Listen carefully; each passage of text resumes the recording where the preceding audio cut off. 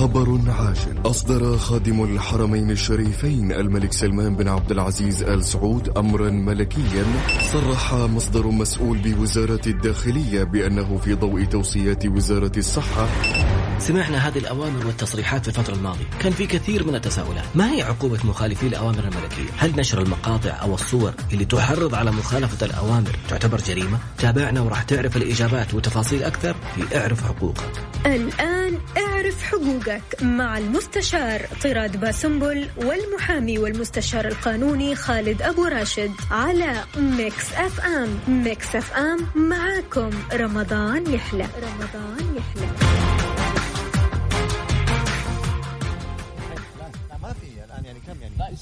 السلام عليكم ورحمة الله وبركاته. نعم، بسم الله الرحمن الرحيم، والصلاة والسلام على نبينا محمد وعلى آله وصحبه أجمعين. رب اشرح لي صدري ويسر لي أمري واحلل عقدة من لساني يفقه قولي. اللهم اجعلنا من الذين هدوا إلى الطيب من القول وهدوا إلى صراط الحميد. اللهم علمنا ما ينفعنا وانفعنا بما علمتنا وزدنا يا رب علما. عسى أن يهديني ربي لأقرب من هذا رشدا. على الله توكلنا. ربنا آتنا الحكمة وفصل الخطاب. ربنا آتنا رحمة من عندك وعلمنا من لدنك علما إنا إن شاء الله لمهتدون. اليوم في حلقة أخرى بعد أرقام قياسية للمتابعات والمشاهدات على وسائل التواصل الاجتماعي وعلى البرنامج وعلى الموقع الإلكتروني الخاص بميكس اف ام. حلقة أخرى من اعرف حقوقك في مسافة متباعدة جدا عن المستشار القانوني والمحكم الدولي المحامي خالد أبو راشد. وآخر ما صدر من وزارة الموارد البشرية، يعني كل القرارات أولا بأول، كل ما يستجد جديد يناقش مباشرة في اعرف حقوقك. أبو محمد تفضل. يلا، بسم الله الرحمن الرحيم. الحمد لله رب العالمين، والصلاة والسلام على نبينا محمد وعلى آله وصحبه أجمعين. وأهلا وسهلا بكم وسادتنا الكرام بكل اللي بيسمعونا في ميكس اف ام وفي مختلف وسائل التواصل.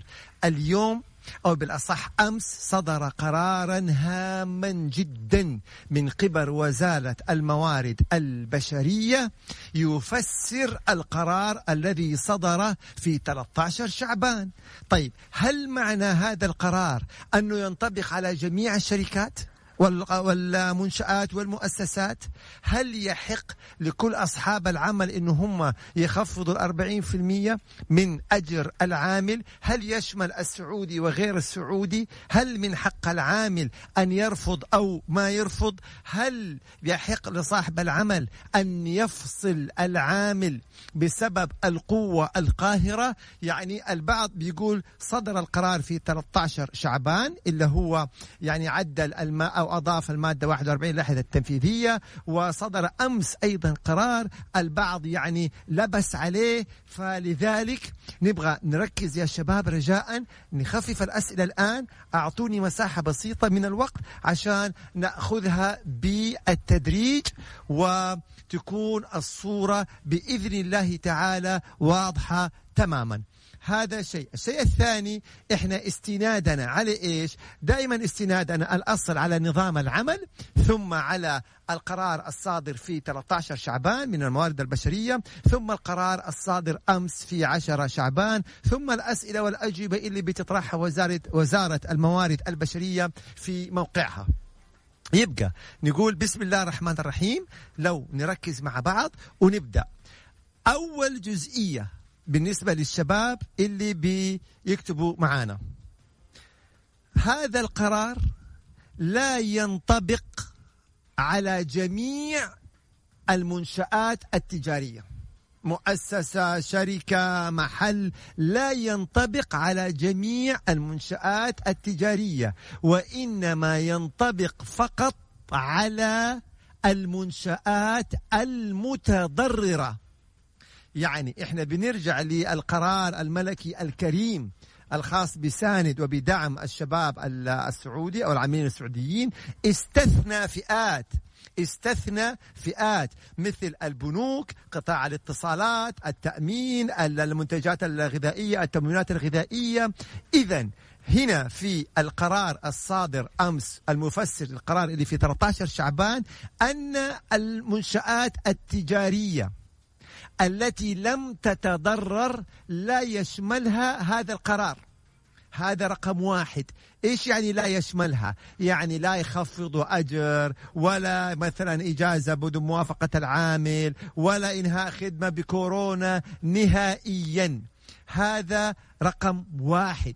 حتيجي تقول لي طيب إحنا كيف نعرف إذا هو متضرر أو مو متضرر؟ حنأتي، لأنه عبء الإثبات يقع على صاحب المنشأة، عبء الإثبات يقع على الشركة. الشركة يجب أن تثبت لدى القضاء العمالي أنها متضررة، وحنأتي في التفاصيل لاحقا. يبقى رقم واحد، مش كل الشركات اللي يشملها هذا القرار اللي فيه له تخفيض أجر. طيب رقم اثنين، هل تعلم بموجب القرار الصادر أمس لا يحق لأي قطاع خاص، طبعا غير اللي هي مستثناء أصلا، أن تفسخ العقد أو تنهي العقد خلال الستة الأشهر اللي من بدء إجراءات كورونا؟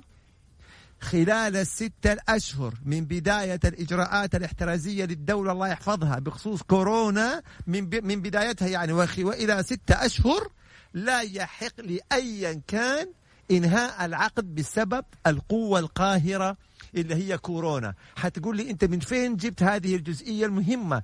ارجعوا للقرار. لما حنأتي لي الإجراءات اللي يجب اتخاذها قبل إنهاء العقد بسبب كورونا، يقول لك بعد مضي 6 أشهر، بعد مضي 6 أشهر من بداية الإجراءات، وفي شروط أخرى أيضا. إذن رقم واحد، هذا القرار اللي فيه له تخفيض لا يسري على جميع القطاعات. رقم اثنين، ما في شيء اسمه إنهاء عقد خلال 6 الأشهر من بداية الإجراءات اللي هي الخاصة بكورونا. طيب أجل إيش الجديد في هذا القرار؟ حنوضح القرار جزئية جزئية. أول شيء، هذا القرار اللي هو صادر أمس 10 رمضان أعطى الحق لصاحب العمل، أعطى الحق لصاحب العمل أن يخفض من أجر العامل بحد أقصى 40% من أجره، 40% من أجره، بشرط تخفيض عدد ساعات العمل. مو أنا أخفض الأجر ونفس نفس ساعات العمل، لا، أنا أخفض الأجر، يبقى أخفض من ساعات العمل بما يتوازى مع هذا الأجر بحد أقصى 40%. حدد لنا القرار السابق اللي في 13 شعبان كان يقول لك تخفيض الأجر، بس ما عمل حد أدنى. اليوم وضح، اليوم فسر، ومش خطأ ومش عيب أبدا إنه أنا ما أصدر قرار وأجي بعد شهر أشوف ردود الأفعال واللي بيحصل وبالتالي أواكب أول بأول. إذن تخفيض الأجر يكون 40% بحد أقصى للسعودي وغير السعودي، للسعودي وغير السعودي. السؤال الثاني، طيب إذا أنا عندي 70% من العاملين السعوديين شملهم ساند، يبقى هل هذا القرار يسري على 30% الباقين وغير السعوديين؟ نعم. هذا كله نرجع لموارد البشرية، أرجعوا في حسابها في تويتر وتلاقوا هذه التفاصيل. طيب هل يحق للعامل أن يرفض هذا التخفيض؟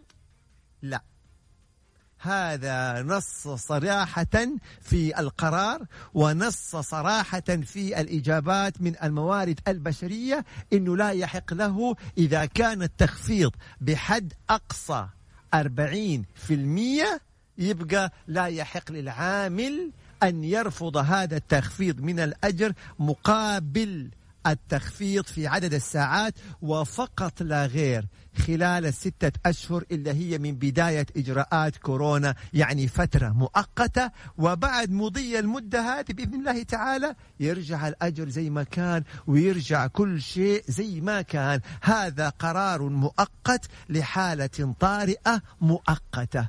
يبقى رقم واحد تخفيض الأجر 40%. طيب الخيار الثاني، طبعا هذا هنا في سؤال بيقول هل يشمل القطاع الحكومي؟ لا، احنا نتحدث عن القطاع الخاص. هذه المادة 41 في لائحة تنفيذية من نظام العمل الذي يتعلق بالقطاع الخاص فقط لا غير. طيب الحكومة لا علاقة، موظفي الحكومة لا علاقة لهم بالقرار أمس ولا علاقة لهم بنظام العمل ولا بما نتحدث به اليوم. طيب خلصنا جزئية تخفيض الأجر 40% بحد أقصى من الراتب مقابل أيضا تخفيض عدد ساعات العمل ولفترة محددة اللي هي من بدء الإجراءات 6 أشهر. أتمنى هذه تكون واضحة. طيب ماذا أيضا يعني إيش كمان القرار؟ تطرق القرار الصادر أمس إلى الإجازات، وأنه أيضا يحق لصاحب العمل أن يمنح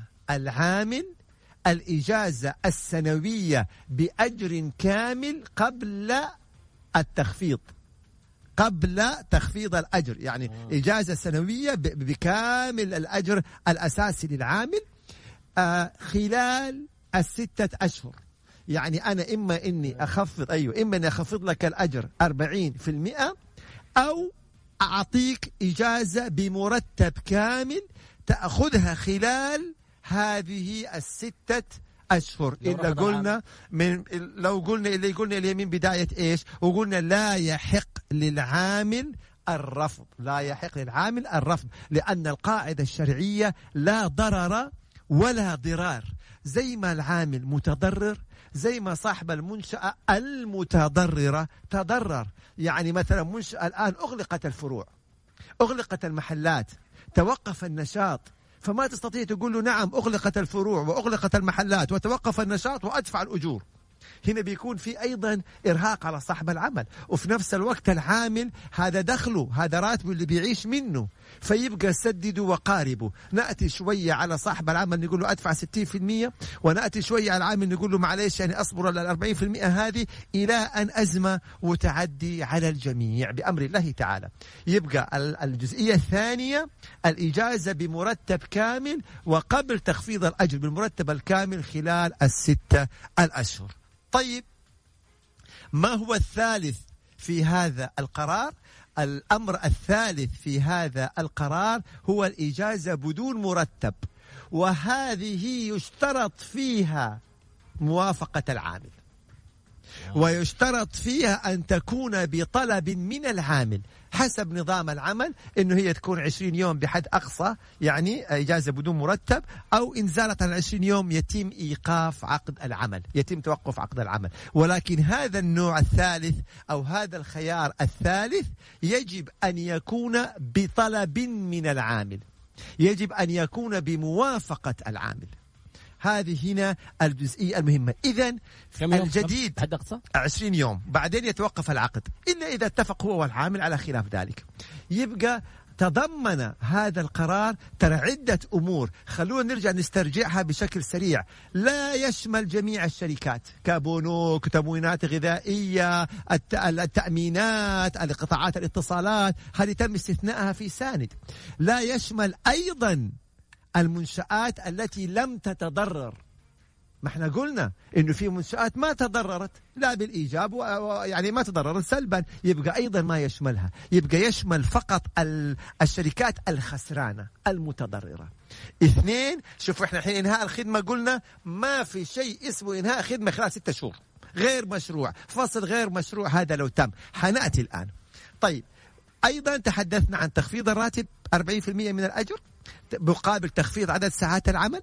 تحدثنا عن إجازة سنوية بمرتب كامل بأجر كامل قبل التخفيض خلال 6 أشهر.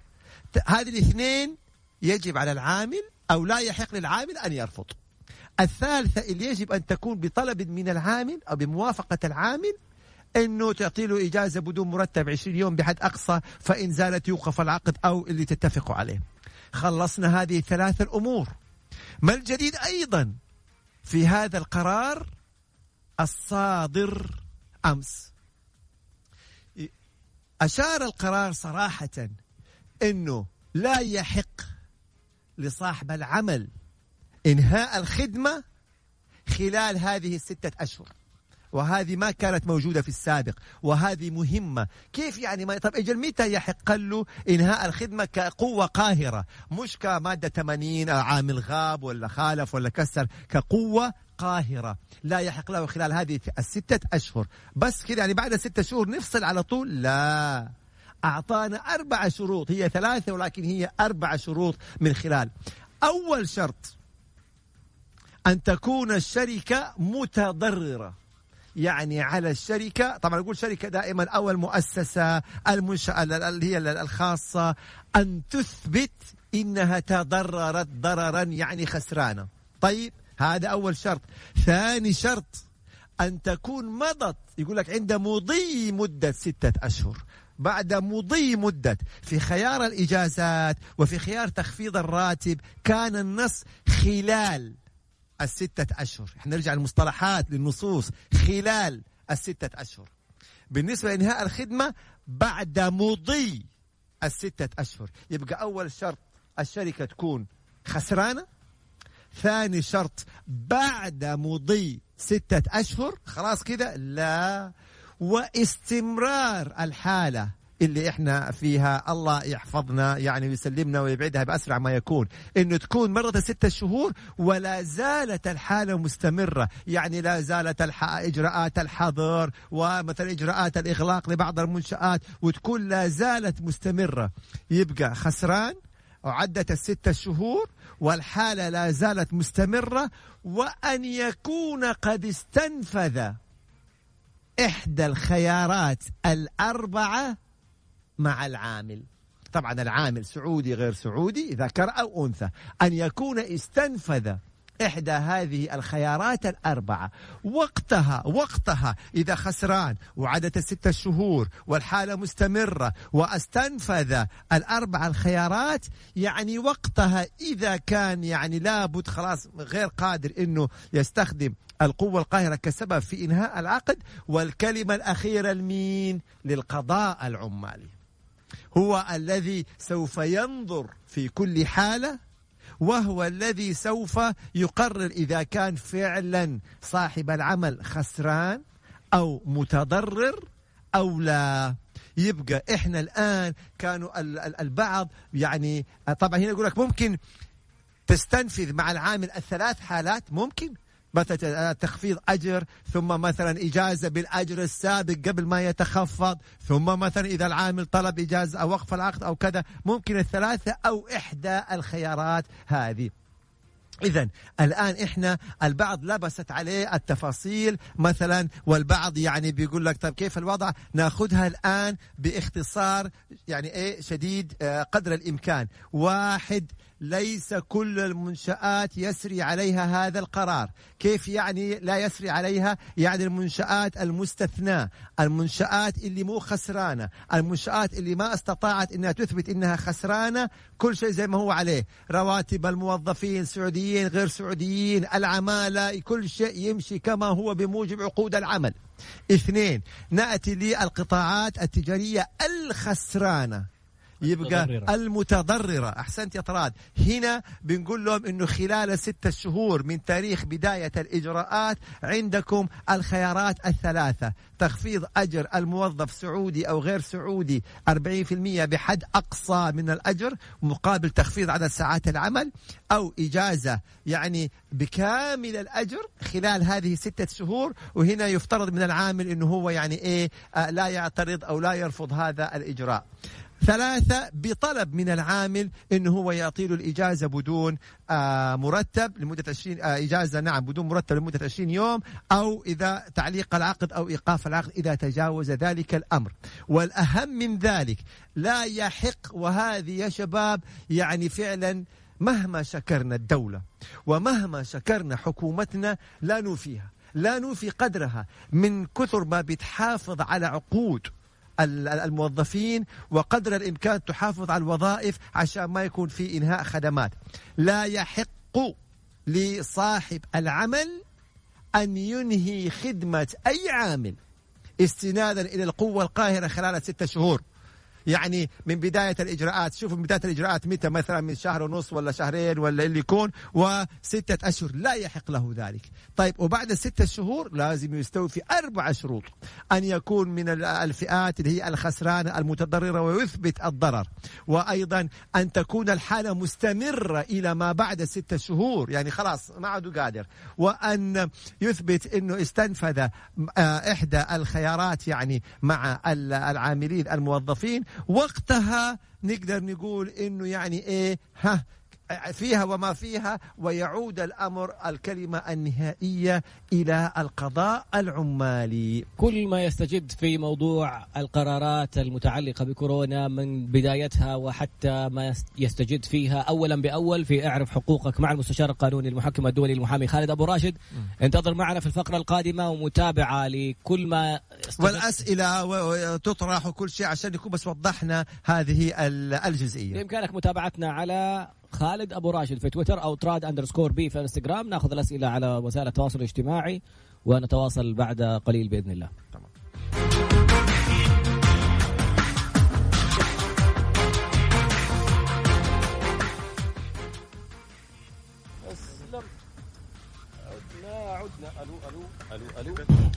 عدنا مرة أخرى ومع المستشار القانوني المحكم الدولي المحامي خالد أبو راشد، وأسئلة متنوعة طبعا ما شاء الله أخذ الأولوية لمتابعينه في تويتر. هذا حاجة على الانستغراميين كلهم والله كلهم على عيني وراسي، والله كلهم اللي يتابعوك يطراد في حسابك أو يتابعوا في حساب مكس اف ام. أهلا وسهلا بكم جميعا. طيب. ناخذ أسئلة يطراد عشان أولا المدارس الخاصة.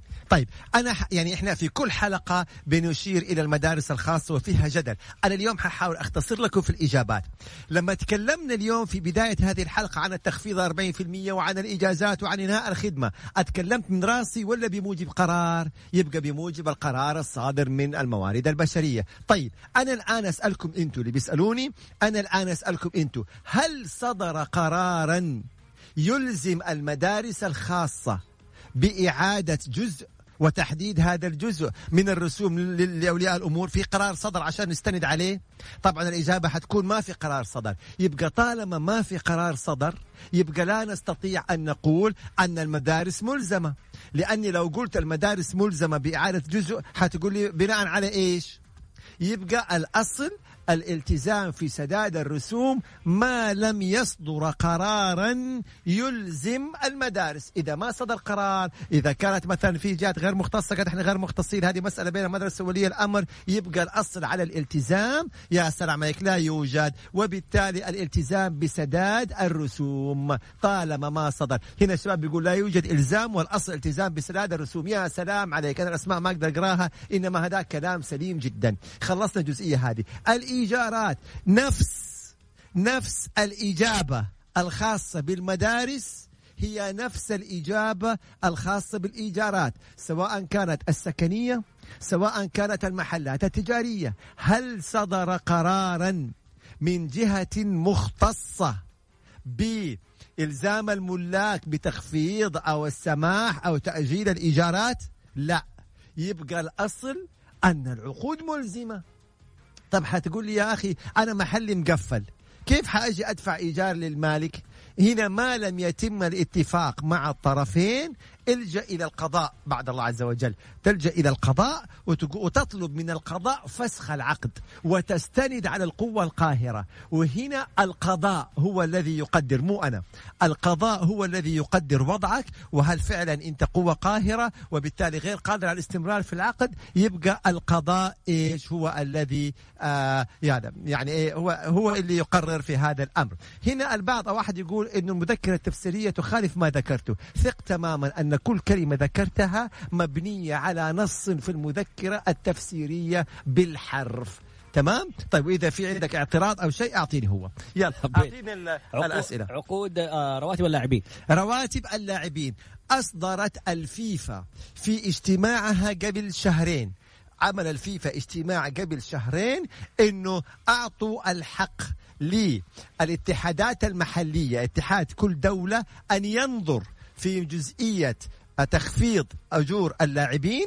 أعطى للأندية أن تنظر في مسألة تخفيض أجور اللاعبين، وعملت شروط أن لا يكون يعني لاعب معين ولا لاعبين 2 أن يكون القرار جماعي للنادي يعني لجميع اللاعبين، واشترطت أن يكون النادي يعني تأثر اقتصاديا، واشترطت أيضا أن تراعى حالة اللاعب، طيب راتبه دخله هل يستطيع يكمل بهذا المتبقي أم لا، وجعلت القرار في النهاية لها أنه ينظر في حالة الخلاف تنظر الفيفا في هذه الجزئية. طيب أعطيني يا طراد. نورة تقول الشركة أخوها يبغى يسجل في ساند، اكتشفت أنه الشركة ما هي مسجلته في التأمينات الاجتماعية.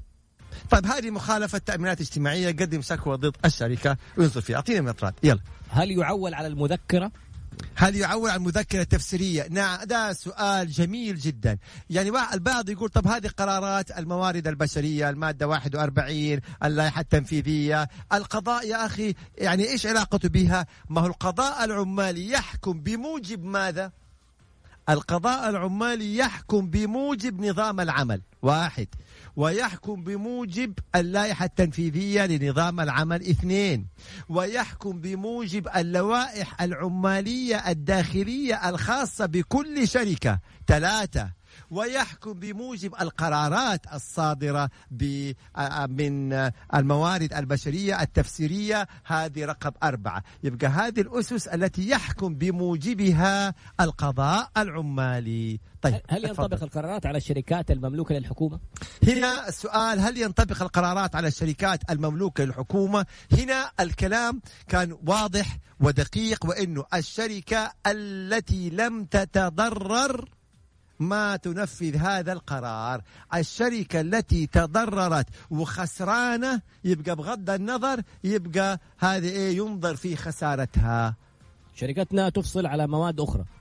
تفصل على مواد أخرى، أيوة ده سؤال جميل جدا. إحنا الكلام هذا كله يا شباب على إيش؟ على إنه ما تنهي الخدمة على المادة الخاصة بالقوة القاهرة اللي هي المادة 74 من النظام.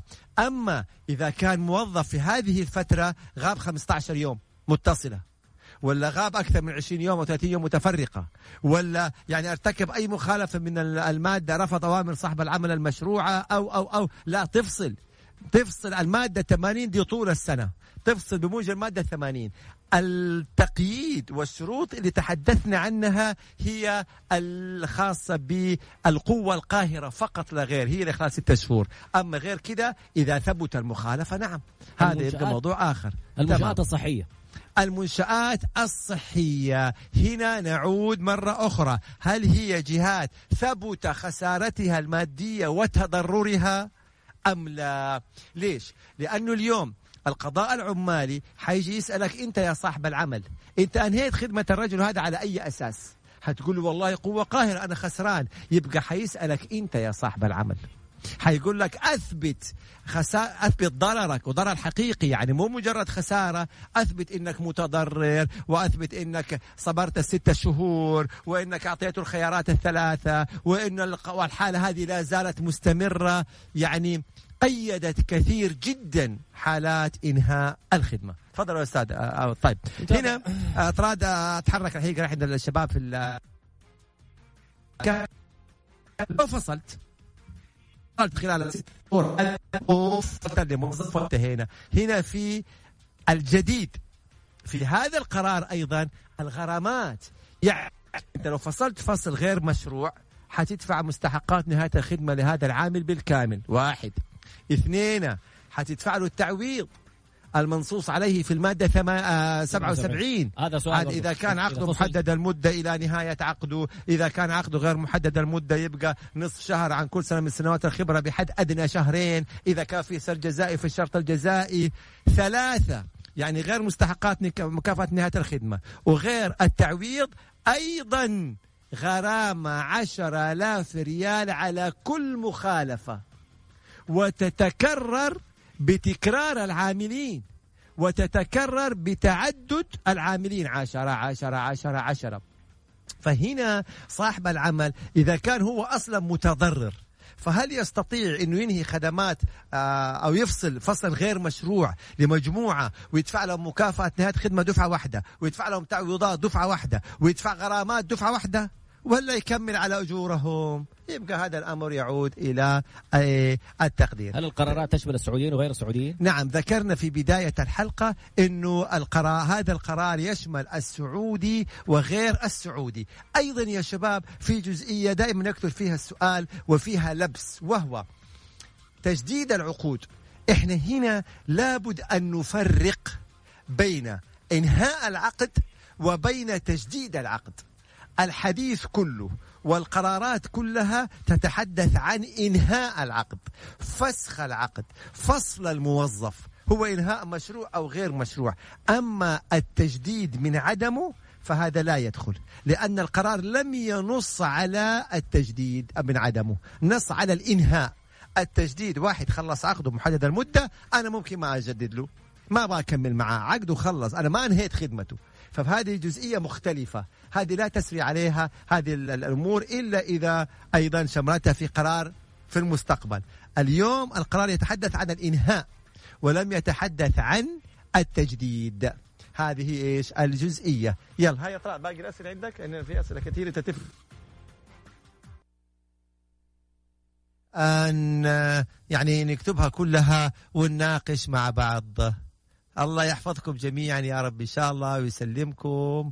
ولو ألحق إن شاء الله أراجع مراجعة سريعة للأسئلة اللائحة، والله راجعناها ونرجع نراجعها مرة ثانية. دخلنا لايف؟ أنا من أصلا كنت لايف فاتح على الميكروفون. قرب المايك. يلا شغالين لايف. يلا يا طراد لايف عشان ماني سامع السماع هنا. أوكي، فعودة مرة أخرى، تخفيض المدارس الأهلية للرواتب. هنا هل المدرسة الخاصة تضررت من كورونا؟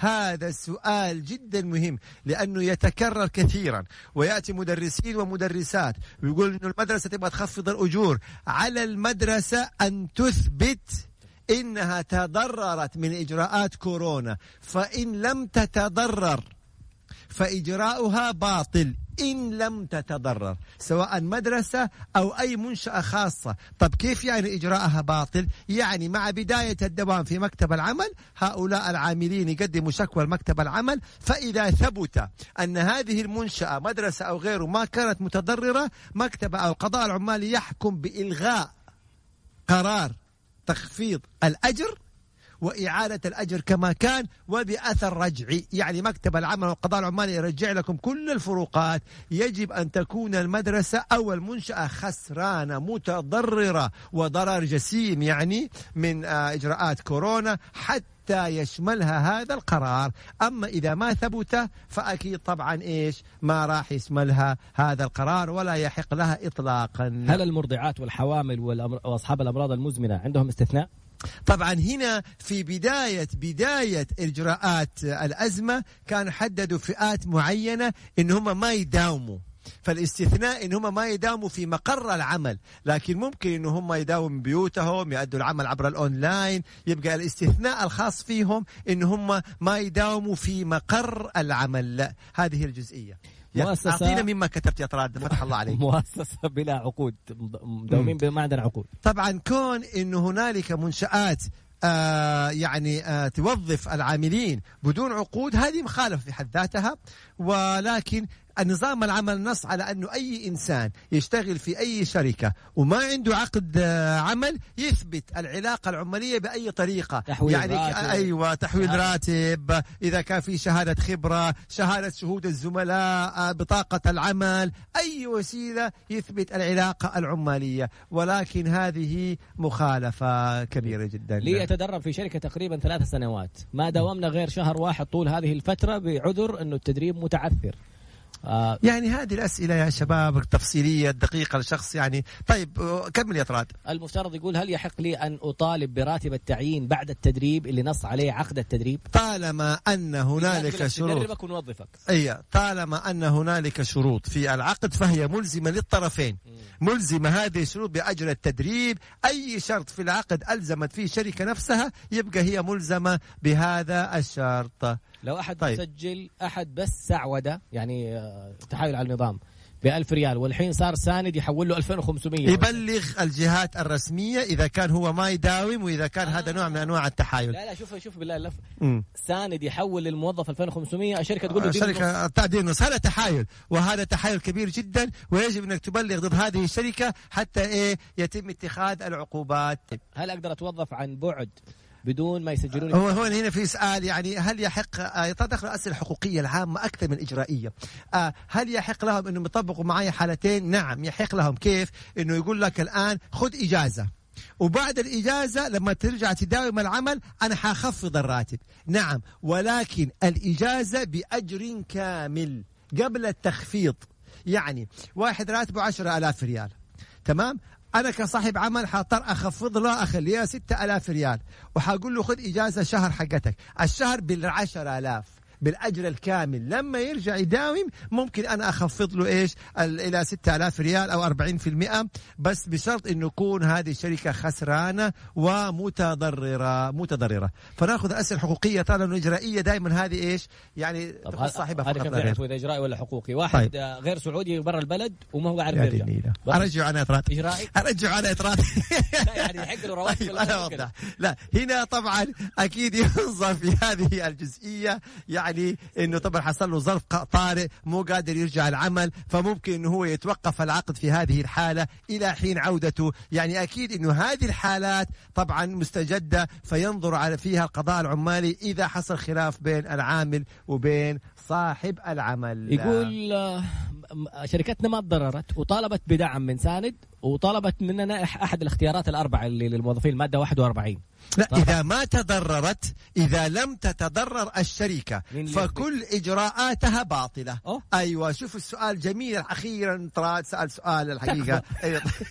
عيدك اللي حاضرينك. الحقيقة هو كالآتي، الآن لو جاء صاحب العمل وطلب مني أخفض أجر أو إجازة وهو ليس بمتضرر، روح اشتكي في مكتب العمل، روح اشتكي في مكتب العمل، قول هذا صاحب العمل، هذه الشركة أو هذه المؤسسة طبقت علينا هذا القرار، وفي نفس منطوق القرار أنه لا يسري على الشركات الغير متضررة، وأنه يسري فقط على الشركات المتضررة.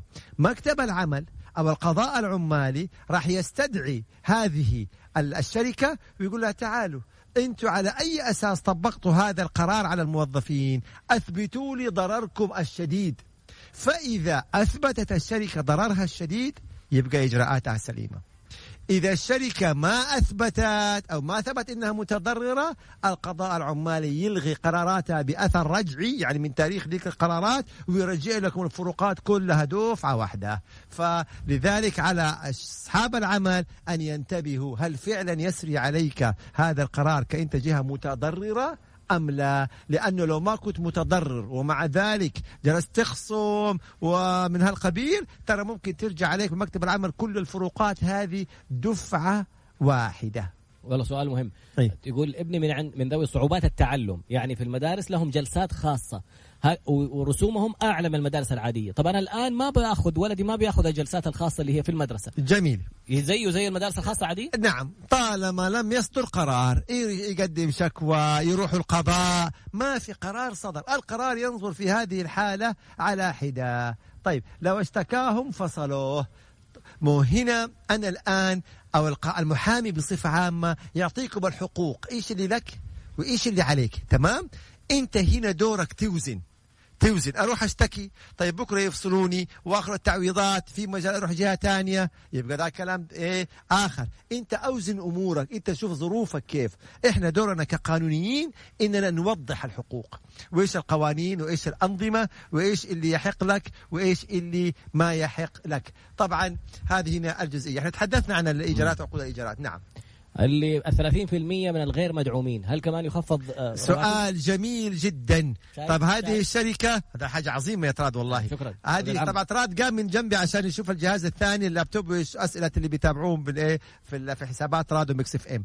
نرجع تاني ونقول إنه نعم ال70% اللي الدولة تدعمهم هذول خلاص يجلسوا في منازلهم، والأجر 60% أو 60% يجيهم إلى حدهم. طيب 30% الآخرين نعم يحق للدولة يحق لصاحب العمل إنه هو إيش ينهي.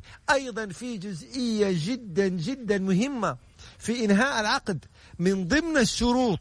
خلونا نسترجع ثاني. من ضمن الشروط قلنا انتوا عشان تستخدم القوة القاهرة ايش قلنا؟ اولا ان تكون متضررا، ثانيا ان تكون عدت بعد مضي 6 أشهر اللي احنا فيها دي من تاريخ بدايتها مع بداية الإجراءات الدولة، 3 انك تكون استنفذت الخيارات، 4 انه تكون الحالة مستمرة، 5 هذا ايضا شيء اخر انا والله تذكرته، ان لا يكون قد استفاد من دعم الدولة، أن لا يكون قد استفاد من دعم الدولة. فلو استفاد من ساند، استفاد من دعم دولة، يبقى لا يحق له إنهاء الخدمة. فشوفوا كيف حجم وعدد القيود عشان لا تجي الشركات قوة قاهرة أفصل أفصل أفصل، لا. فهذه أيضا جزئية من أن لا يكون استفادة من دعم الدولة. برافو عليكم. أي نوع من أنواع الدعم، ساند،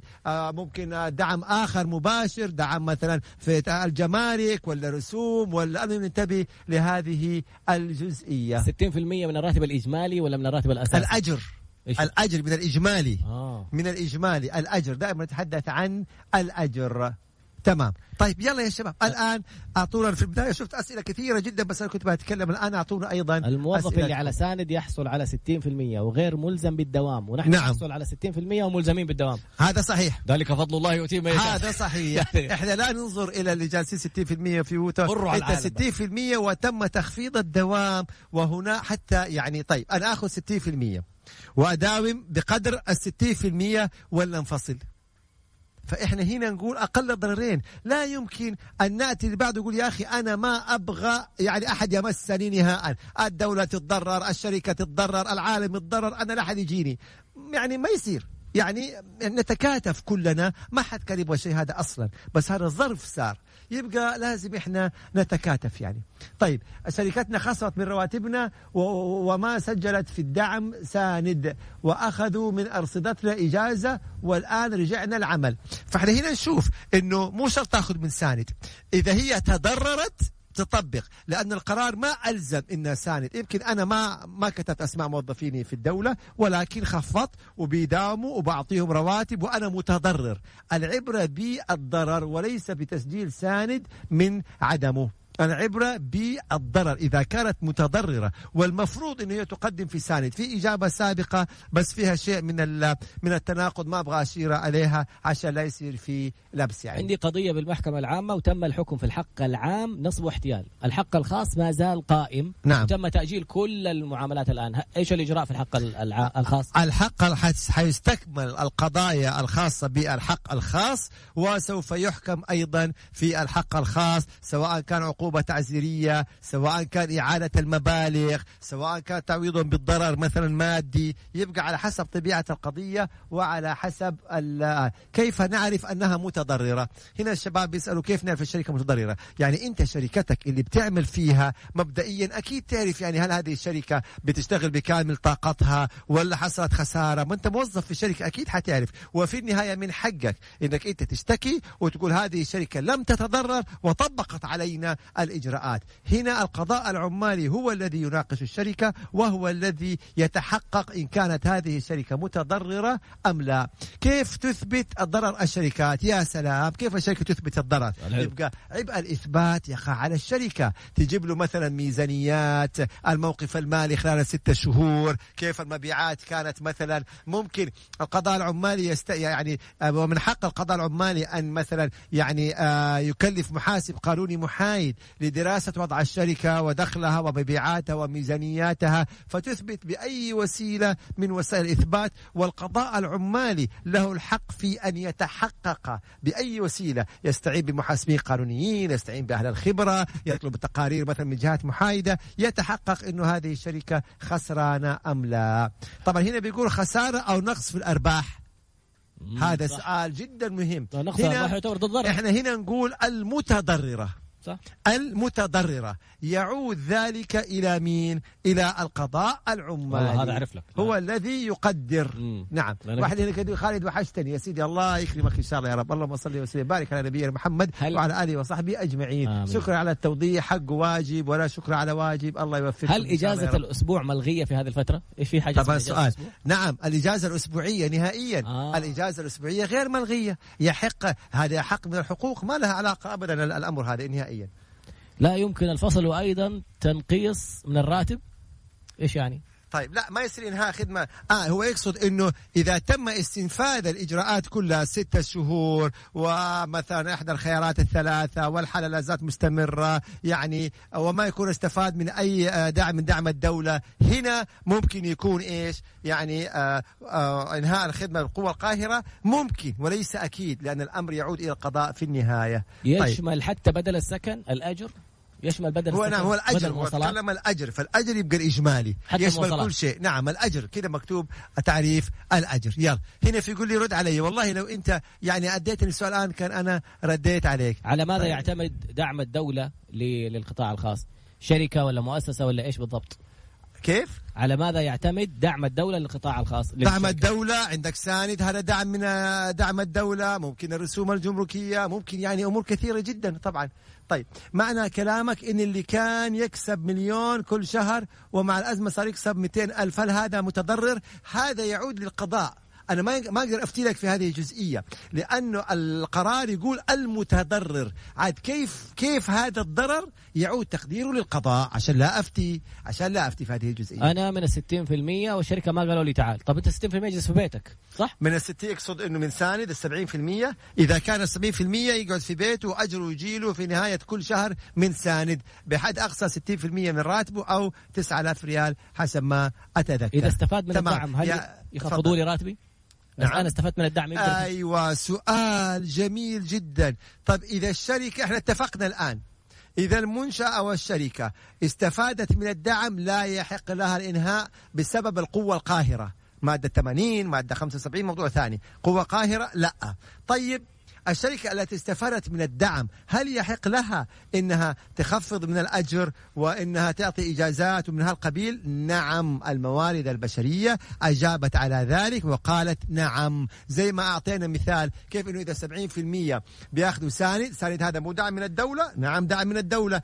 30% ممكن أنا أخفض أجورهم، سعودي وغير سعودي، سعودي وغير سعودي. طيب عجيب، تم تحويلي هنا بيقول لك وكل الصيف كمان بدون راتب. كيف كل الصيف بدون راتب؟ لسه ما في شيء اسمه بدون راتب، هي إجازة بناء على طلب العامل، بناء على موافقة العامل، 20 يوم كحد أقصى أو يتوقف العقد. أما إجازة الصيف كله بدون راتب هذا ما ورد في نظام العمل أصلا، هذا مرفوض تماما. طيب. تم تحويلي إلى ساند ومن ثم طلب عودتي إلى الدوام، هل يحق لهم إرجاعي للعمل بالرغم من تحويلي لساند؟ لا، هنا سؤال جدا مهم واضح وصريح. اللي تم تحويلهم على ساند يجلسوا في منازلهم وساند يجيهم. انت يا صاحب العمل تبغى ترجعه للعمل، يبقى مثلا تلغيه من ساند إلا بموافقة العامل. بموافقة العامل يبقى الحمد لله رب العالمين. ومع ذلك خلينا أيضا نتحقق فيها، لأنه الأصل اللي ياخذوا ساند يجلسوا في منازلهم. هذا نص عليها صراحة. طب أنت جيت رجعته، طب أنت كيف ترجعه والدولة بتدي له 60% من أجره؟ فالأصل لا، حسب الإجابة السابقة. طب نفس الحكاية الناس كانت تشتغل بالحد الأدنى، طلع قرار مؤسسة النقد بإعادة فتح فروع البنوك مثلا. فهل هذول اللي طلبوا إجراءات إجازات ولا الإجراءات تعتبر باطلة؟ هنا يعود سؤال جميل جدا. الآن أنا اتخذت إجراءات مع العاملين، طيب الآن بدأ في عودة تدريجية ولله الحمد لبعض الأنشطة بدأت تفتح. يبقى من حقي هنا إني أنا أطلب من العاملين اللي كانوا في منازلهم إنهم يرجعوا يداوموا بأجر وكل شيء حسب النظام، وهذا أصلا المفروض يتراد. إحنا نتمنى بأمر الله تعالى زوال هذه الجائحة وكل شيء يرجع كما كان وكله يرجع يشتغل وكل شيء يأخذ أموره. طيب غير متضررة المنشأة يا خالد بحق لها تنهي العقد؟ لا طبعا. كيف منشأة غير متضررة وتنهي العقد؟ لا يحق لها إطلاقا. هذا نص صريح. أنا من المستأجرين إيش وضعهم؟ مع المؤجرين يحق لنا طلب خفض الإيجار. اتفقنا يا شباب إنه بالاتفاق خفض، أفسخ، أوقف العقد بالاتفاق، لكن بدون اتفاق الأصل العقود ملزمة. ما تبغى تكمل العقد القضاء يبت في هذه المسألة. ما صدر يعني أبدا قرار في هذا الأمر. أنا من 30% الغير مشمولين بالدعم، والشركة ما قالوا لي تعال داوم، يبقى ملزم الشركة إنها تدفع لك الأجر. سؤال رائع جدا يا شباب. شكرا. طيب في 70% حولتهم الشركة على ساند. طيب 30% الشركة لا طلبت منهم يداوموا ولا اتخذت قرار، ملزمة بدفع الأجور. يا كل صاحب عمل أنت ملزم أن تدفع الأجر بالكامل للعامل، أو تتخذ قرار زي كده بتخفيض الأجر. أما أنك تتركه في بيته وتيجي بعد شهر تقول له أنا ماني معطيك راتب، أنت جالس في بيتك وأنت ليه ما طلبتني أداوم؟ ليه ما طلبتني أقدم لك عمل من عن بعد؟ طالما أنت اللي تاركني ولا مثلا حسبت علي غياب ولا خاطبتني أن أرجع أداوم، يبقى أنت ملزم بدفع أجر العامل وهو في منزله، طالما ما اتخذت قرار لا بتخفيض راتبه ولا بمنح إجازة ولا إنه يعمل من بعد ولا إنه يحضر يعمل في العمل عندك، تاركه كذا، يبقى أنت ملزم إنك تعطيله إيش؟ تعطيله من الراتب. أنا سيدة وعندي مغسلة ملابس متعثرة، يعني الآن إيش وضع رواتب الموظفين والأشياء هذه كلها؟ طيب. طبعا ينطبق عليك يا أخت الكريمة اللي عندها مغسلة ملابس متعثرة، المحلات التزيين النسائي، الكوافير، مثلا الأندية الرياضية، خلافه، كل هذه المنشآت ينطبق عليها المتضرر، وبالتالي من حقكم انكم انتم تتخذوا هذه الاجراءات 1 2 3 4، يعني التخفيض، تحويل على ساند، الاجازه باجر، مثلا اذا وافقوا العاملين ايقاف العقود، مثلا اجازه بدون اجر، ينطبق عليكم كل القرار، وبالتالي الخيارات اللي انتم حابينها. باقي دقيقة على نهاية البرنامج هنا سؤال مهم جدا. الشركات المالية والبنوك وشركات التأمين اللي هي المستثناة من القرار، هل لا زالت مستثناة؟ نعم، طالما صدر قرار بأنها مستثناة يبقى بالقرار الصادر. متى تكون غير مستثناة؟ لما يصدر قرار عكسه يلغي السابق. طالما ما صدر قرار يبقى تستمر انه هي غير مستثناة. في حال انهاء خدمتي استطيع ان احصل على كل حقوقي؟ نعم، اذا سؤال رائع جدا. اذا ما في والله اطراد، انت اليوم مبدع يا اطراد والله الحقيقة. طيب احنا الان بنقول، هو الان اطراد بيقول انه اذا انتهت خدماتي تمام بالقوة القاهرة، هل آخذ كامل حقوقي؟ كامل حقوقك، كامل مكافأة نهاية الخدمة. إذا عندك إجازات ما أخذتها، يوم وطني ما أخذته واستغلت قيمته، رواتب متأخرة، كامل الحقوق. أيضا كان جاني سؤال أحد الأخوان يقول لي إحنا لنا 3 شهور ما أخذنا رواتب. ما يجوز، مخالف للنظام. يجب على المنشأة أن تدفع الرواتب أولا بأول. انتهت الحلقة. انتهت الحلقة؟ تخيل والله ما لحقنا والله الحقيقة، يعني أسئلة كثير. سامحونا اليوم حلقة جادة شوية وكذا يعني، لكن أعوذ إن شاء الله حلقة الخميس نهاية القادم. الحلقة شيء غير جاد، بس حصل نفسك خير. هذا موسى يقول لك ما شاء الله تبارك الله، حسب الحلقة في النهار مع الأنوار. نوركم ونور الحلقة. الله يحفظكم يا رب إن شاء الله. كانت الحلقة من منزل المحامي والمستشار القانوني المحامي خالد أبو راشد، وحلقة جميلة وآخر المستجدات في كل ما يتعلق بكورونا والأنظمة والقرارات المستجدة، وأولا بأول. يعني بصراحة الناس جالسة تدعي لك، الحمد لله، والله يبارك لك إن شاء الله. يسألوا فين ممكن تلاقي الحلقة؟ تلاقيها على موقع mixfmsa.com. تنزل للأخير تلاقي بودكاست، شوف اعرف حقوقك. تقدر تلاقيها صوتا وصورة على حساب المستشار القانوني المحكم الدولي المحامي خالد أبو راشد في حسابه في تويتر. حتلاقيها 24 ساعة في حسابنا في انستغرام @_بي تانجو روميو ألفا دلتا _برافو. سبحانك اللهم وبحمدك، أشهد أن لا إله إلا أنت، أستغفرك وأتوب إليك. القهوة يا عوض الله.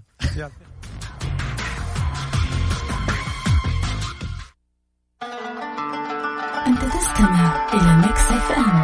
ميكس اف ام معاكم رمضان يحلى.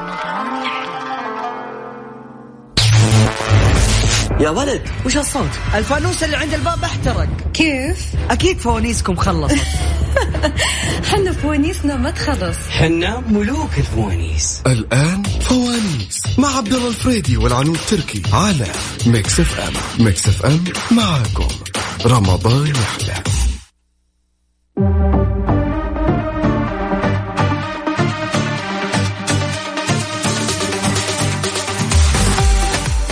بسم الله الرحمن الرحيم. اسعد الله مساكم كل خير ويا هلا مرحبا بكل اللي انضموا لنا على الاثير اذاعه ميكس اف ام اللي قاعدين يسمعونا من ابلكيشن بعد كذلك ميكس اف ام على الاندرويد ولا الابل ستور. دائما نتعب مع الابل ستور، لكن يا جماعه الخير ما في تعب ما دام في فوانيسنا شغاله، ما في منها شيء يحترق، شغاله مع طيله هذا الشهر المبارك. الشيء الجميل انه حتى لو كتبت هاشتاج فوانيس يطلع لك جنبه فانوس صغير. ايش ذا مدلعني تويتر.